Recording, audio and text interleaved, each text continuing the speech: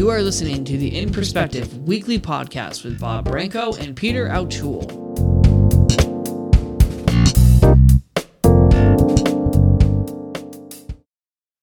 Hello, everybody, and welcome once again to In Perspective. My name is Bob Branco. This is episode 281, dated Friday, October 28th, 2002. With us tonight, Peter Altschul from Columbia, Missouri, our friend and co-host. Peter, what's going on today? Not a whole lot. We've finally gotten some decent fall weather, which is going to last for like an entire week. So we're pretty happy here, quiet and sunny, and we expect Missouri to lose to the other team in Columbia, South Carolina. Beyond that, nothing else of great excitement. Okay, well, our weather here is going to be typical late fall, temperatures in the 50s and 60s with frost advisories overnight. So we'll see how that goes.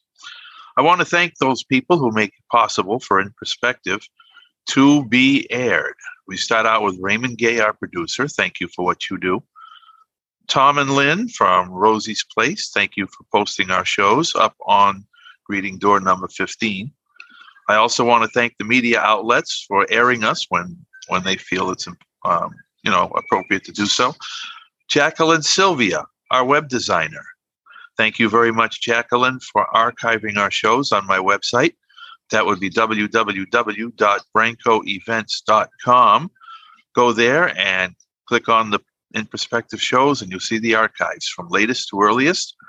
And I also want to give a shout out to somebody who had some positive things to say about our last show.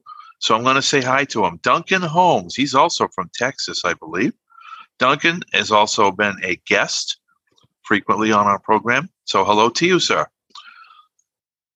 As most of us know, particularly those who are blind, we try to live normal lives. It's what we want to do. Sometimes it's easier for some people than it is for others. But this is what we do. This is what we strive to do. And quite often, when we deal with the public, they have a lot of questions. They have a lot of assumptions that they make. And I guess the best way for me to put it is to quote somebody who recently passed away, a good friend of mine. In fact, our guest knows this gentleman that I'm going to talk about. His name is Alan from Vermont. Not the guest, the one who was deceased. He said that when blind people get questioned, they should not get upset. They should not be impatient. They should just work with the person who's asking the question to call it a teachable moment. So I agree with that philosophy, but I'm not going to go any further for the moment. I'm going to turn the festivities over to our guest, who's been a guest on this show a couple times, Michael Lance from Aventura, Florida. Michael, what's going on? Yes, hi. Oh, great to be here. Well, I'm here. I'm lucky to be here because I think my mom is still living. I go over her place every week. She's 99 years old. God bless her. And she has dementia, and I sing songs to her and make her feel good, and she remembers me, and it's kind of sad, but we're making it. Anyway, let me begin by saying this. The reason why I always say, when I do speeches and when I pass cards out, is I answer all questions and I don't leave until the last question is answered, because of the fact that one time I was at a speech where people from Salem Media were there, and I asked a question to one of them about his book, if it would be in Braille. He said, no, it won't be in Braille, or it won't be on, anything. And I had also mentioned about another person on there who wrote a book that I liked about whatever happened in the class of 1965. And I wanted to meet him. So when the whole program ended, they just walked off the stage like that and left. Why? So that's why I always say I answer all questions and I don't leave until the last question is answered. I want to be sociable. I want to be friendly to the people that I meet when I do my motivational speeches. What are your motivational speeches about? Well, I speak about blindness. I speak about how to deal with the public, how to deal with the people out there. I talk about myself as a former broadcaster in the South Florida area, and I speak about whatever people want me to talk about. And who is your audience? Which kind of groups do you speak it for generally? Well, I've spoken to retired audiences. I spoke at I was a banquet speaker at a broadcasting convention in St. Louis, I think it was, or somewhere. And Omaha, probably. I spoke about broadcasting, and I spoke about radio and how radio needs to be more local. One time I spoke to a father and two of their kids and why it's important for them to be in school and to learn all they can about everything around them. Well, I sure agree with you about radio being more local. That would be not just all media needs to be more local. We Right. are losing the whole local media to everybody's dysfunction. Syndication. Oh, yeah. Yeah, it really is. Oh, yeah. It really is too. Right. Bad. It is. Right. I mean, you take sports radio 24/7. So all we're hearing about now, because sports radio is 24 hours a day, 7 days a week, people run out of stuff to talk about. So now all we're hearing about is Tom Brady's divorce. If I'm Tom Oh, Brady, wow. I would be very angry. Uh-huh. But then And some, Bob- but then some might argue, well, you know, he's in the public eye. He asked for this. But anyway, go ahead, Mike.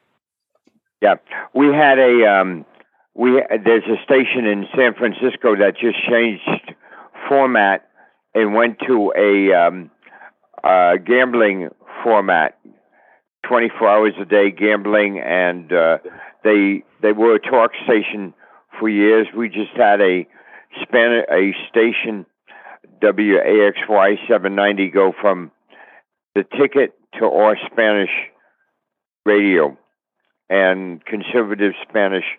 But I'm not here to talk about that. I'm here to talk about blind issues, if possible, or whatever you all want to ask Well, I want to go back a little bit. Now, you went to Perkins School for the Blind, and for the record, you were the first boy I actually socialized with at Perkins. Right. It was back on April 29th, 1969, when I went for my evaluation.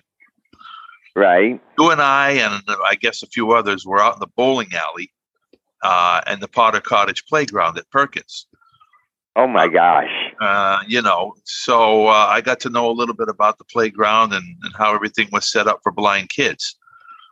And I don't know very much about what you did after you left Perkins. I know you were in lower school, which means you were maybe in under fifth grade or sixth grade.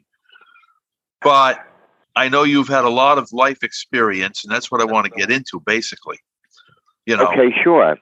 You try to be independent as much as possible. You cross streets, and we can start there. And Peter, you can chime in anytime you want. But Mike, you have encountered a lot of situations where people have asked you, why are you crossing the street? It's too dangerous. Let me help you. And then some people don't know how to help you. And again, when I say that they don't know how to help you, it's not that they mean to be cruel or disrespectful. There are ways for sighted people to help blind people. Right, exactly. This is where the teachable moments come in. You have to I'm trying tell them to how you do it. Okay, I'm working on that now. I'm trying to be nicer to the people because I'm trying to, it's not worth. I don't really get angry at them or anything like that. And sometimes they, in South Florida, unfortunately, we have a lot of people that know nothing whatsoever about blindness. We have people here in the building that don't even know what a guide dog is, or they don't know what Braille is. Okay, that's like that. Right. We have only one elevator working, And what I do sometimes is I get off the elevator on a certain floor and go up to my floor, which is the 12th floor. Or what I do now is, like when I go to the dining room, I'll go to the outside, and from outside I try to find my way in. And to the dining room, I have people help me. And people now, I'm happy to say, for the most part, are getting used to the fact that I do climb stairs. We have one lady down here. I thought she was going to blow a gasket, because she was so mad at me. I said, look, the reason why I do it is because of the fact you have to know where the fire escape is. And I look at what Michael Hinkson did. Michael Hinkson, as you may or may not know, went down like 82 to 83 flights of stairs on 9/11 over at the World Trade Center. And I met him one time, but, I try to make it, now I'm trying to make it more comfortable for everybody out there. And I want to say something, that I appreciate the fact that I know I have a line at night that I use. I do my program Tuesday, Wednesday, and Saturday, and it's great to have people online. But the really unique thing is, like, I could be talking to a sighted person and say to them, I have something in the paper I want you to listen to. They're not really interested, but I find a lot of blind people tend to be very interested in the world around them. And I know I am too. And I appreciate that. Why do you suppose you get more enthusiasm from the blind people?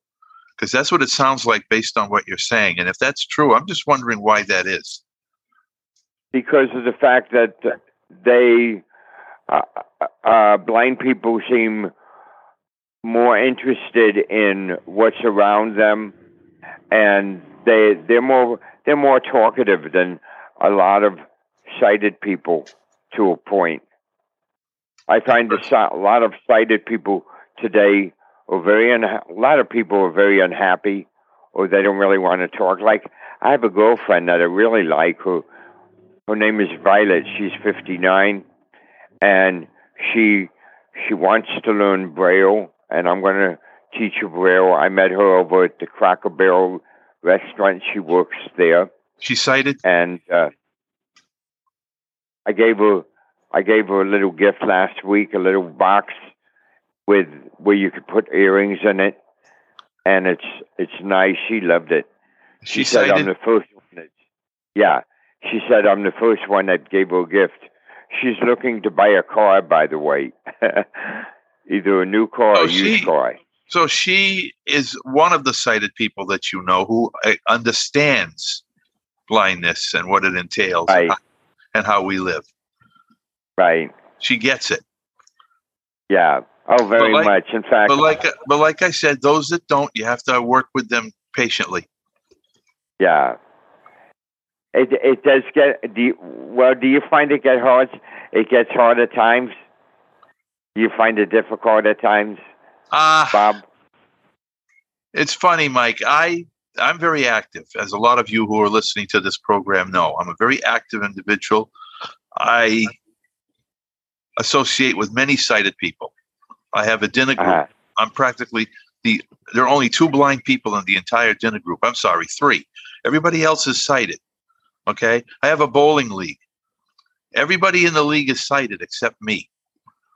So I have learned over the years to just casually associate with the sighted, act as normal as I possibly can. I mean, I'm not doing that for anybody in particular. I'm doing that because that's what I do. I try to lead a normal life. So anything that I say or do or carry out, if it comes out normal, everybody gets used to that. And so I sort of blend in that way because I do it all the time. Well, Okay, you do have a little advantage because I think you could see at one time. I saw at one time. Yes, I lost my vision for the most part when I was in my 30s. My doctor described it as optic atrophy. Right. Did you find it difficult at first? Let's put it this way, Mike. I'm glad that the actual changes or transformations took place in a 10-year span as opposed to a 1-year span. It might have been a little bit more difficult had that happened. Wow. That's good that you can deal with it because like the former girl I was kind of going out with, she's no longer living, unfortunately, and she stopped talking to me a long time ago. I don't think she could really handle it. She said that if she went blind, she would commit suicide because of the fact she couldn't deal with it. I told her about the restaurant I wanted it to open called Let's Eat, and I'd have blind cooks. And her comment was, "Oh, no, I'd never go into a restaurant with blind cooks." Well, that's because she's never experienced anything like that before. Yeah. That's why. Yeah. Right. I said, why? She said, because, they may burn themselves. I said, no, they wouldn't. They have blind people that cook all the time. And the thing is, sighted people, they just, number one, they don't know how we do it. I don't even know how I do it at times because I could drop something on the floor, very small, like a hearing aid battery. I'm not only blind but hard of hearing, and I could still find a hearing aid battery, believe it or not. So I think I manage pretty well for the most part. So I want to throw out a challenge to both you, Mike, and Bob, and also the audience who are part of this show. Okay. I have been, this Sunday, I will be preaching a sermon on Bartimaeus. Now, for those who don't know who Bartimaeus is, he's a character in the New Testament in Jesus' time. Bartimaeus was a blind beggar and asked Jesus to give him his sight, and Jesus did give him his sight. And this is a bit uncomfortable for many of us blind people for a lot of reasons. And so my question sort of to anybody who wants to take a run at answering it is, what message should I be communicating during the, say, 10 minutes I have to talk about this passage this Sunday at church? Oh, what's your name, by the way? I'm Peter. Okay, Pete. Very good question. As a WJBA, white Jewish blind American, what I would say is, that's a good question because Bartimaeus, I'm kind of familiar with that. And I would tell people that Bartimaeus might have been blind and begged for whatever he needed or whatever, but I would just, try to be good, try to deal as blind people, try to deal with the blind, where the people are friendly. That's why I left the temple, because I found personally that the people in the temple, unfortunately, were not really that friendly. They didn't come up and say, hey, Mike, nice to meet you, or whatever. Or like they say, where you going? Where you want to go? And they didn't have really much to say. They couldn't relate to it. I would just say to the people in church to be as yourselves, to be just like anyone else, as a sighted person. Peter, I'd like to answer your question. And the thing about this is you're preaching, I guess, a sermon, for lack of a better term, and it's about Jesus and the miracles that he performs. So in the end, Jesus performs a miracle. This Bartimaeus, am I pronouncing it right? Bartimaeus. He's no longer going to be blind. He's going to be sighted. And here's the thing. I know lots of people. In fact, I had a friend of mine who passed away about 2 years ago, totally blind friend of mine, and he turned Christian late in his life, and he got married to a Christian lady, and a lot of times they would tell me, "Oh, I'm sure we're going to be healed. I know we're going to be healed. I'm going to get my sight back." His wife was already sighted, but if you have that thinking that spiritually you're going to be healed, whatever problems you have as a blind person right now, you're going to figure that they're going to go away because you're going to be healed. So your point, Bob, is the spiritual healing, right? That that. Well, it's like you pointed out about Jesus giving Bartimaeus his sight back. Same as my friend thought that he's going to be healed. That he's been blind all his life. He knows Jesus is going to heal him. Of course, he didn't heal him. He passed away. Mm-hmm. He healed him up in heaven, though. So with all the spiritual healing going on, it makes it easier, I guess, for those people who are living through their sight loss to have a lot of faith. All right, Bob. Yeah. So, your point is well taken, right? Healing is a possibility. Certainly.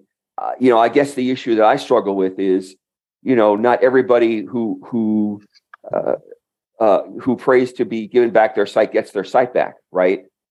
And so the issue sort of becomes what happens when you don't get your sight back, right?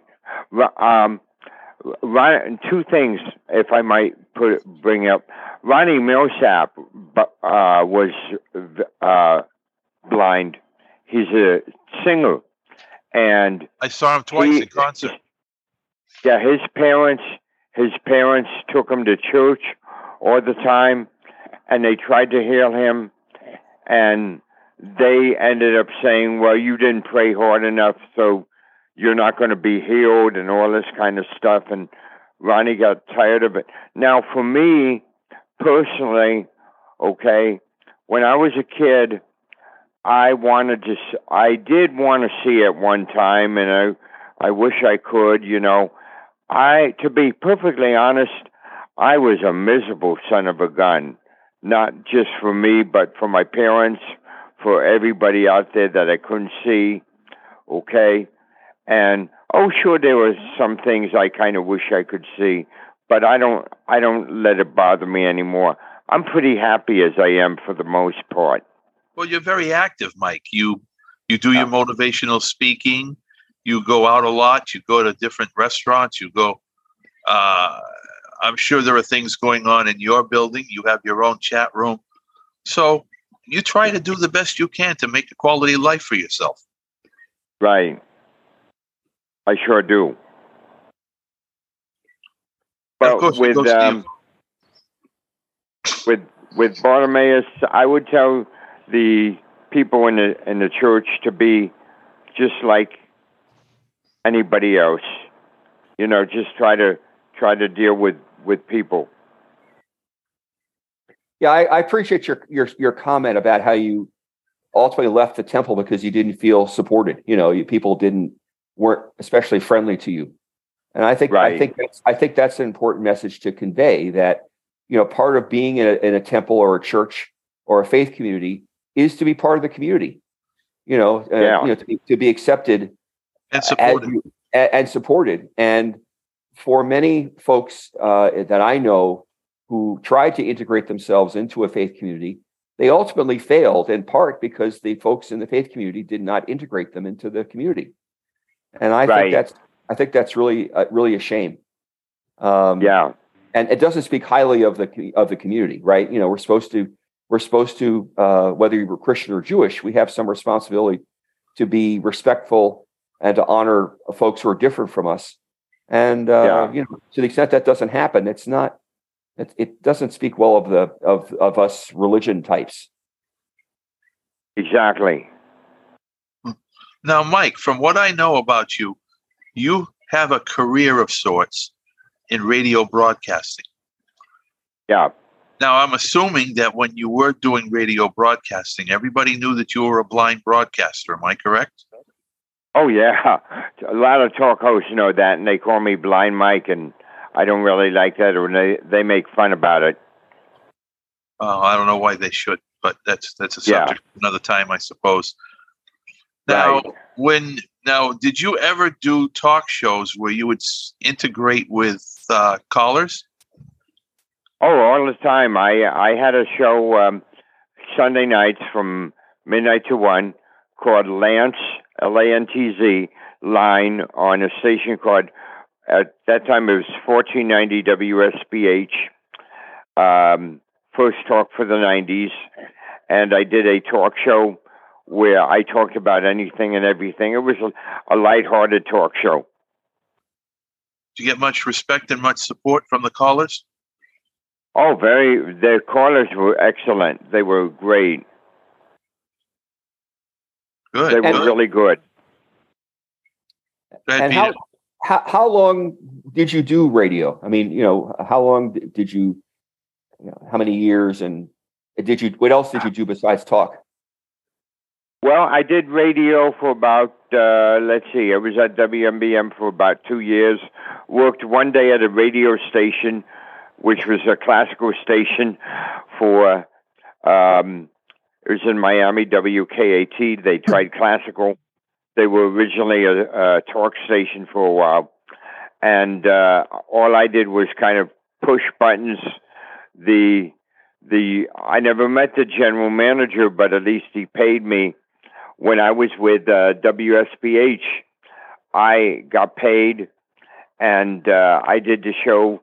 I was a producer of a talk show in the afternoon, a few talk shows, and I started my work over at a station that was a country station on AM, WWOK, and the FM was WIGL. That was all I did there was I was a producer of a talk show called Perspective. And what I did also, when I started radio over at Miami-Dade, that was really rough because my broadcasting instructor, in fact, Alan told me he knew him, Dave Gravel, who worked in Vermont at WVMT, he was so much against blind people getting into radio, just like the blind agency is. Okay, so my next question then is, you said you were a producer, and I'm sure a lot of people would like to know, because, you're a blind person and you were a producer. What were some of the duties that you did as a blind producer? Okay, what I did was when I was a producer over at WWOK and WIGL, mainly WWOK, I answered phones and I said, "Good evening, Perspective. Would you like to get on the air?" or whatever. I wasn't that much of a screener, but we had one situation where a lady called up. Her voice was kind of different, I think. She was saying that she had cancer or something. And I said, "What would you like to talk about?" They were talking about something, I don't remember what. I got called in the office, and the hostess says, "Oh, the show is only for 2 hours." I said, "Yeah, I know that. Why did you let so-and-so on the air?" I said, "Because they wanted to talk about what they wanted to talk about, and they had every right." Well, they talked funny. I said, "Yeah, I know that, but they have every right to be on the air because even though they're disabled, you shouldn't discriminate about disabled people because they're different. Everybody has the right to have their say in what they want to talk about." I agree with you, not the host. So Yeah. I'm curious about something. Do either of you know that the name Bob Grant, one of the talk show guys on New York, Los Angeles radio, and that's from the 70s. Yeah, Bob Grant from the 70s. Grant. Yeah, Bob. Oh, Grant. yeah. Yeah, worked at WABC. Yeah, exactly. And Bob Grant was notorious for making fun of people with funny sounding voices. It didn't matter if the voice, sounded African American or Latino or just, older or whatever. He just made fun of them. And I found that absolutely terrible. and never really, and there was no reason for it. Bob had a brilliant mind, and I don't know why he felt he had to do that. It just ruined the quality of his show from my perspective. And good question, Pete. To answer your question, a lot of people think that the reason why talk hosts do this is because they do it not to be little people, but they claim, well, it's a show, and they may not mean it, but for example, I have a very, very good friend of mine, Victor Schmidt, and Victor calls up a guy by the name of Brian Craig, who I know of, and Brian Craig has made fun of me. Oh, that's Blind Mike. He used to be on the Neil Rogers show, a chronic caller or something like that. But one time, Victor was on the air, and he said something, and Brian said, well, I thought you can't see. And Victor said, yeah, I could see a little bit, and he kind of made fun of it. I called Brian one day, and I said, Brian, I know it's not Open Phone Friday, but how did you get into radio? He said, well, I'll tell you. Steve Kane said, well, we had a list of people who we banned from the air, and Blind Mike was one of them. Okay? And why would they ban Steve Kane said that. And Brian Craig said, yeah, that was Blind Mike or something like that. I mean, I've complained to people, to the program director and stuff, and Brian, unfortunately, has a wife who is disabled. I wonder how he treats her. But I mean, this kind of thing is not right to make fun of. Were you really banned? Yeah, kind of. I mean, not really banned, I mean, I don't know.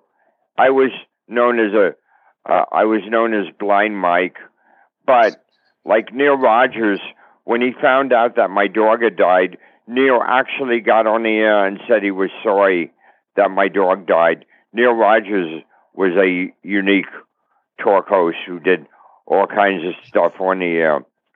And, but my feeling is that the media, this is where the media comes in. The media does not do enough to deal with the disabled community, I think. I think they have to do more. Okay, so what I would like to do at this time, first of all, you're listening to In Perspective. I'm Bob Branco, and my co-host is Peter Alchil.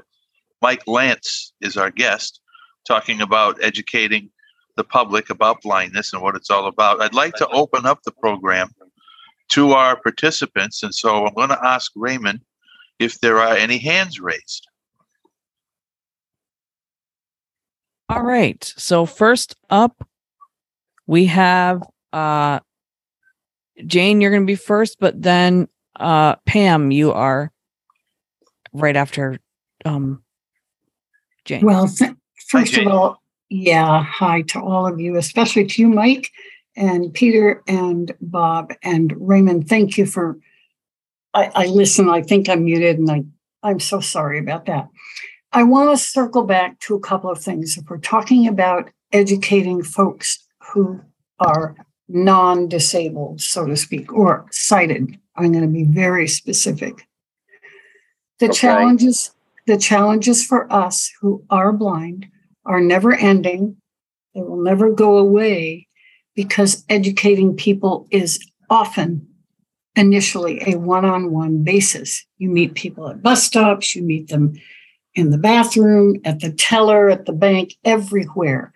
And people want to know. So when I dedicated my book, Blind Sight, Come and See, it was to everybody who has ever asked a question, and to everybody who wished they had and hadn't, and to those who still will do it.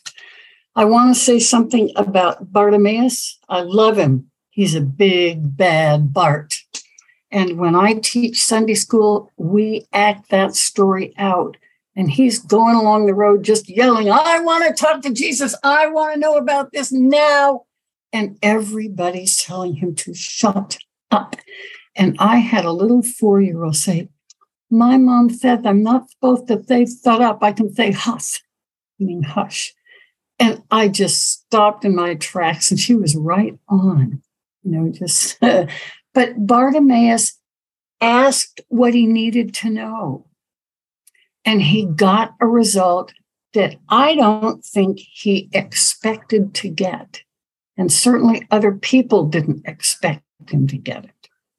And so the healing issue is a big one for all faith folks, all communities.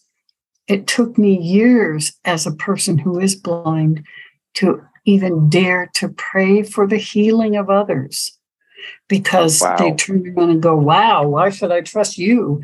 And I go, because I believe that healing is in the Creator's hands. And there are various times and ways and places for healing. So I don't know, but I do know that God has said to ask. So I think that's important. That's all I want to say. I'm sure there are other people who want to jump in here. So thanks for letting me talk and unmute. So later. Thank Always a and pleasure. Mike, thank you. And Mike, I really appreciate your speaking about your jobs and what that opened or didn't open for you. So later. So Thank you, before Jay. Okay, thank we go to before we go to Pam, I need to circle back to muting and unmuting and raising hands. There's lots to say about that story. So to raise your hand, it's Alt-Y on PC, Option Y on Mac, *9 on telephone, and under the More tab, under the More tab for smartphones. For muting, it is Alt-A on PC, Command-Shift-A on Mac, *6 on telephone, and lower left on smartphones. So Pam, you're up next. Yes, I too like Bartimaeus. I mean, go Bart. Yeah, he has quite a story. But what I wanted to mention was there's an old saying, who knows where it came from? I think I first heard it as a line in a song, of all things. But the saying goes something like, there is none so blind as one who will not see. It's not That's right. Cannot see. It's one who will not see. And we've all known people like that. And this is what is so frustrating for those of us trying to educate people. You run into those that will not see, regardless of what you say. They're not going to take your word. They're not going to trust you. They won't do this. They won't do that. A friend of mine the other day was at the doctor's office, and she had never been to this doctor's office. For whatever reason, she didn't want to use her cane to get from point A to point B, probably because she didn't want to get separated from the nurse. And the nurse would not let her travel sighted guide because my friend was not wearing gloves. She was like most of us. She just showed up, used the sanitizer, all that. She had her mask on, all that stuff. The nurse would not let her touch her to travel sighted guide. And you run into stuff like that. I mean, she was so afraid of getting COVID. She was so afraid my friend had COVID, which she didn't. I mean, that wasn't even why she was at the doctor's office. And you run into people who will grab the end of your cane, that's the end that's on the ground, and they'll start trying to lead you that way. And what they did to my friend was the nurse got behind her and was pushing her like she was a grocery cart. And so Sound it's familiar, the Mike? ones, yeah. It's the ones who will not see that you really have to worry about. Oh, okay. I can answer that. When people try to grab my cane, I say, "Be careful, it may bite you." Or if people come over and start pushing me, I say, "Wait a minute, the shopping cart isn't here." I mean, you have to. I think you have to use some humor in it, because if you don't, people can get kind of uptight. Like if people ask me, like when I'm in the dining room in a restaurant, what would he like? I'll say, let me ask him. Okay. Oh, that's great. But I want if I said to people, my cane will bite you, that's not an accurate representation. That's not what I want them to know. What I want them to know is, would you like it if I grabbed your purse, if it was a female, or your jock strap or whatever? I don't care. You know, I want to get at whatever is most accurate that would touch them. So when people ask me about a guide dog, does he bite? No, not if I don't tell him to, and he wouldn't then. So I don't even say that anymore. But I used to. Right. Got it. But I try to, you know, I mean, I try to make everything to a point, or almost everything, as humorous as possible, because I don't want to insult them. But people, even though people do unfortunately get confused, and they get very scared because of the fact that's another thing. A lot of people, they say, how do you, like my girlfriend asked me, how do you shave? I said, with a razor. Okay. Yeah, exactly. And I said, like anyone else. Then she asked me the other day if I would want a cornea transplant, and I was really nice to her about it. I said, well, I thank you for asking, but it wouldn't work, you know. But anyway, you know, you have to, it depends on the situation. By the way, folks, you're doing a wonderful, wonderful job. It's great. One of the ones that intrigues me a lot, Mike, and everybody else, is when somebody asks a blind person how they feed themselves. Because if you really think about it, there isn't a sighted person alive who can see his mouth. Oh, wow. Okay? Yeah.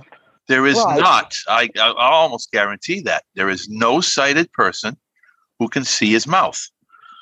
He needs to find his mouth the same way a blind person needs to find his mouth, whatever that may be.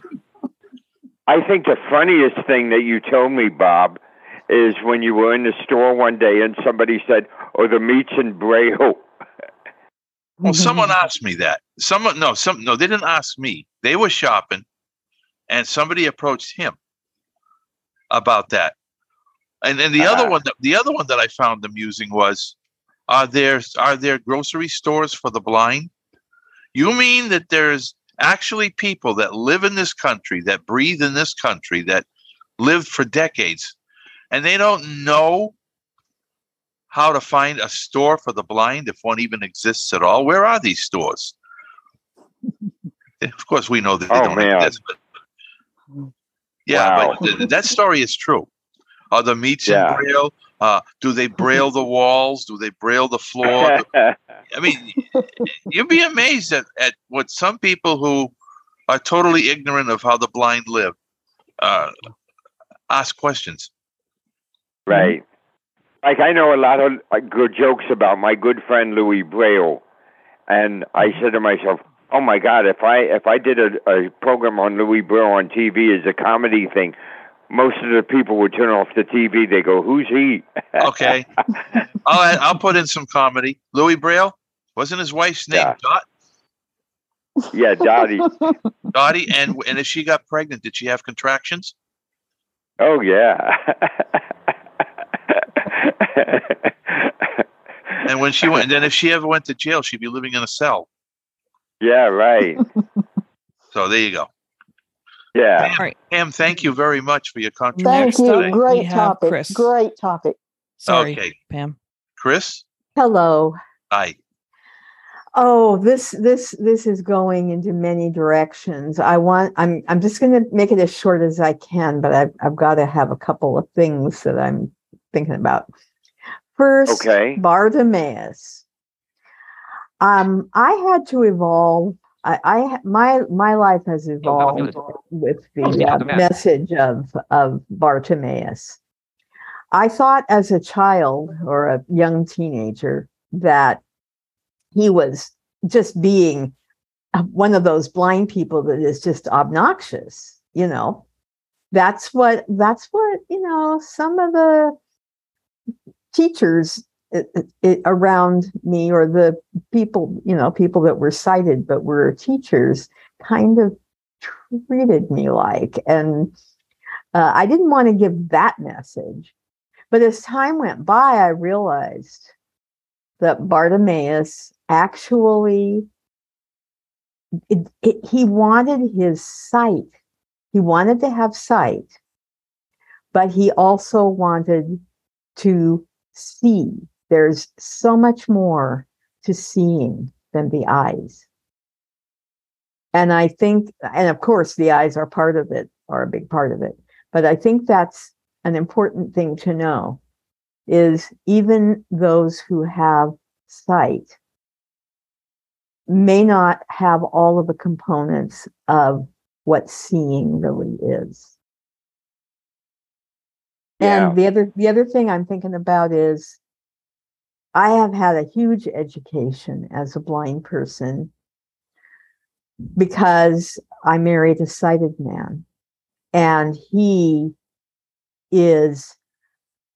never ever knew a blind person before. And so on the one hand, he is educating himself, but on the other, he knows that I get frustrated trying to understand, trying to communicate. And so we talk it out, and it really works. But there have been times when it hasn't been easy. But we still have a great companionship. So that's what I have. In what way I deal with that myself, but in what way hasn't it been easy? Maybe I could help you with that. Mostly Chris. Communication, mostly the words. For example, the big example for me is he'll come up to my computer to look at something and say, well, just click on that thing over there, or the icon or the whatever. And I'd say, well, I can't, I can't see it. And he says, and maybe my voiceover wasn't working, and he forgets sometimes and says, well, okay, your voiceover isn't on, just click on that icon. And I'm like, wait a minute. That icon is not something I can click on. I need the voiceover back. And maybe it had a glitch in it or something. And he would go along and just kind of say, okay, I got it fixed for you. And you had this or that going on. But the sight is automatic. If you think about it, a sighted person is automatically through every cell in their body a seeing person. Light gets in there. Mike May talked about that in Crashing Through, if anybody ever read that book. Yeah. And it said the light came into his cells, and I believe it. Mm-hmm. And even my family have told me, the visual is most of your. Yeah, my dad was a teacher. He taught mobility training. I taught him how to read Braille. My mom learned Braille. Okay. And my dad always used to say, we live in a sighted society. I was dating a lovely lady who I see every once in a while now. And she broke up with me because she was too overwhelmed about being with a blind person, about being with me. And we did a lot together, and I asked her why. And she told me, well, she thought I needed a new guide dog, another guide dog, and I wasn't really sure. And like, she was mad because I would have people help me across the street, strangers. I said, well, I'm allowed to do that. And she didn't understand. And then she made a dumb comment about how, well, maybe because of the fact that since I weighed 1 pound 15 ounces, went down to 1 pound 9.5 ounces, maybe I had some brain damage. I said, that's not true. I said, look, I graduated high school, went to my state college, and she said she was sorry. Then she said, can we still be friends? I said, I thought about it. I said, yes. College did you attend? I think there are some they're studying brain, the visual cortex of blind people. And I think there are some brain anomalies with premature babies, the premature births. But I don't think it depends on how big the baby is. I happen to be one of the bigger babies, but it is being looked at. And it's and that doesn't mean it's icky. That doesn't mean it's wrong, to think that way, although a lot of people think it is. And it's slight, very slight, mostly. Can you guys hear me? Yes, you're good, Peter. Okay. I was having trouble with this computer. Before you. I have one more question for Mike. Mike, when you mentioned the college you went to, you were cut off. What was the name of the college you went to? I went to Miami-Dade Junior South Campus, majored in broadcasting, and I took a few other courses, and it was kind of rough. The broadcasting was rough because I ended up doing my show myself. I could play whatever I wanted. It was on a local college station, only out on the campus. You could hear it. Okay. Broadcasting instructor thought, no, can't really make it in radio. Go ahead, Peter. I just have one sentence here, and that is that there I don't want it to be a downer or anything like that. And my husband and I get along very well, and he really does sincerely work with me and understand. He just sometimes the first instant it's a little hard, but then it gets much better. So yeah. So I just want to ask you, how is it? Let me ask you, how is it when you go over relatives and houses or friends? How does the rest of the family deal with you, Chris? I think it is. Yeah, they have, my family and really understood that my mother and father have died. My two of my sisters are still living, but they all understood me. They all knew. There was a real camaraderie, especially between myself and my very youngest sister, who was she's now, we like to say that since she's 11 years old. I mean, since I'm 11 years older than she is, I became her mother, her sister, her auntie, her everything. And that's what John and I both tease about, because she is. And she sometimes even calls me Mama. Peter, you wanted to say something, and then we have 2 minutes. Sorry, and I don't know how many. Go How ahead. much- No, Chris, your comments are really valuable. I'm more than happy to yield the floor. I think what you're saying is really good. What I wanted to remind us all is that education is a two-way street. And what I'm thinking about is the story that I think, Mike, you told about, somebody saying you have brain damage because you were, a low-weight baby. And my basic reaction is this kind of stuff is really unhelpful. I mean, even if it's true, that there is such a thing, that doesn't of course mean that everybody, who is low weight has brain damage. And Right. It's obvious, but the point is we all do this kind of stuff if we're not careful all the time, whether you're blind or sighted or whatever. We just need to be really careful about making stupid comments like that. If we want to be taken seriously, then we have to take other people seriously as well.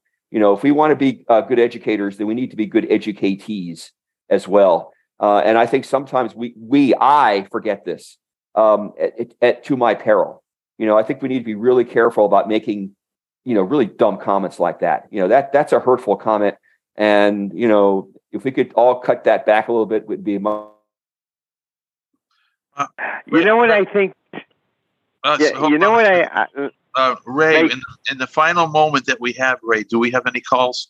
We do. Phone number ending 089. You're up next. And This will be the last call. yeah. Hi, it's Joni Leonard. Hey, Joni. Hi, Bob. Hi. Hi, everybody. I'm sorry I didn't get to talk more, but I believe that there are many sighted people that think that we're contagious, and I think that it's our job to educate.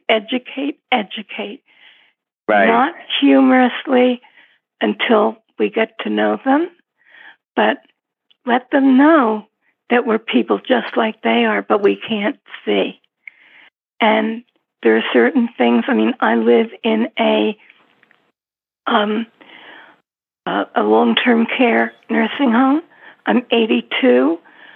I was one of the first people with retinopathy of prematurity, which they called RLS in those days. They didn't think I was going to live, but I fooled them, and I got to be 82. I am totally blind, and I think that's another thing that people have to realize, that we blind people have to realize, that most people that think that they're blind have some sight. There are not a lot of totally blind people. Yes, indeed. Around. Yeah. And so it's really important that we explain. I always explain to new people that I meet that I want them to feel relaxed around me, and that I am now in a nursing home, but I led a very full life. I was married, divorced, had a child, just like a lot of people, and got through it all. Got a master's degree, and that they don't have to be afraid of saying blind or watching TV or anything like that. I try to make people feel relaxed when they're with me and at ease. Yeah. Joni, I want to thank you for those comments. And we are out of time, unfortunately. Too bad there isn't any more time, but points very well taken indeed. Mike, thank you. Thanks, Joni. Thanks for everything that all the participants contributed. Ray, thank you very much. Mike, thanks for being on the program. Okay, and if anybody would like to get in touch with me, Bob could give them my phone number. I'll be happy to talk to you. All right, we'll do that off the call. Next week, we're going to be talking about climate change. We have Steve Roberts, local guy from Massachusetts who also went to Perkins. He'll be talking about climate change. Peter, thank you as well. And may everybody go safe with God's abundant blessings.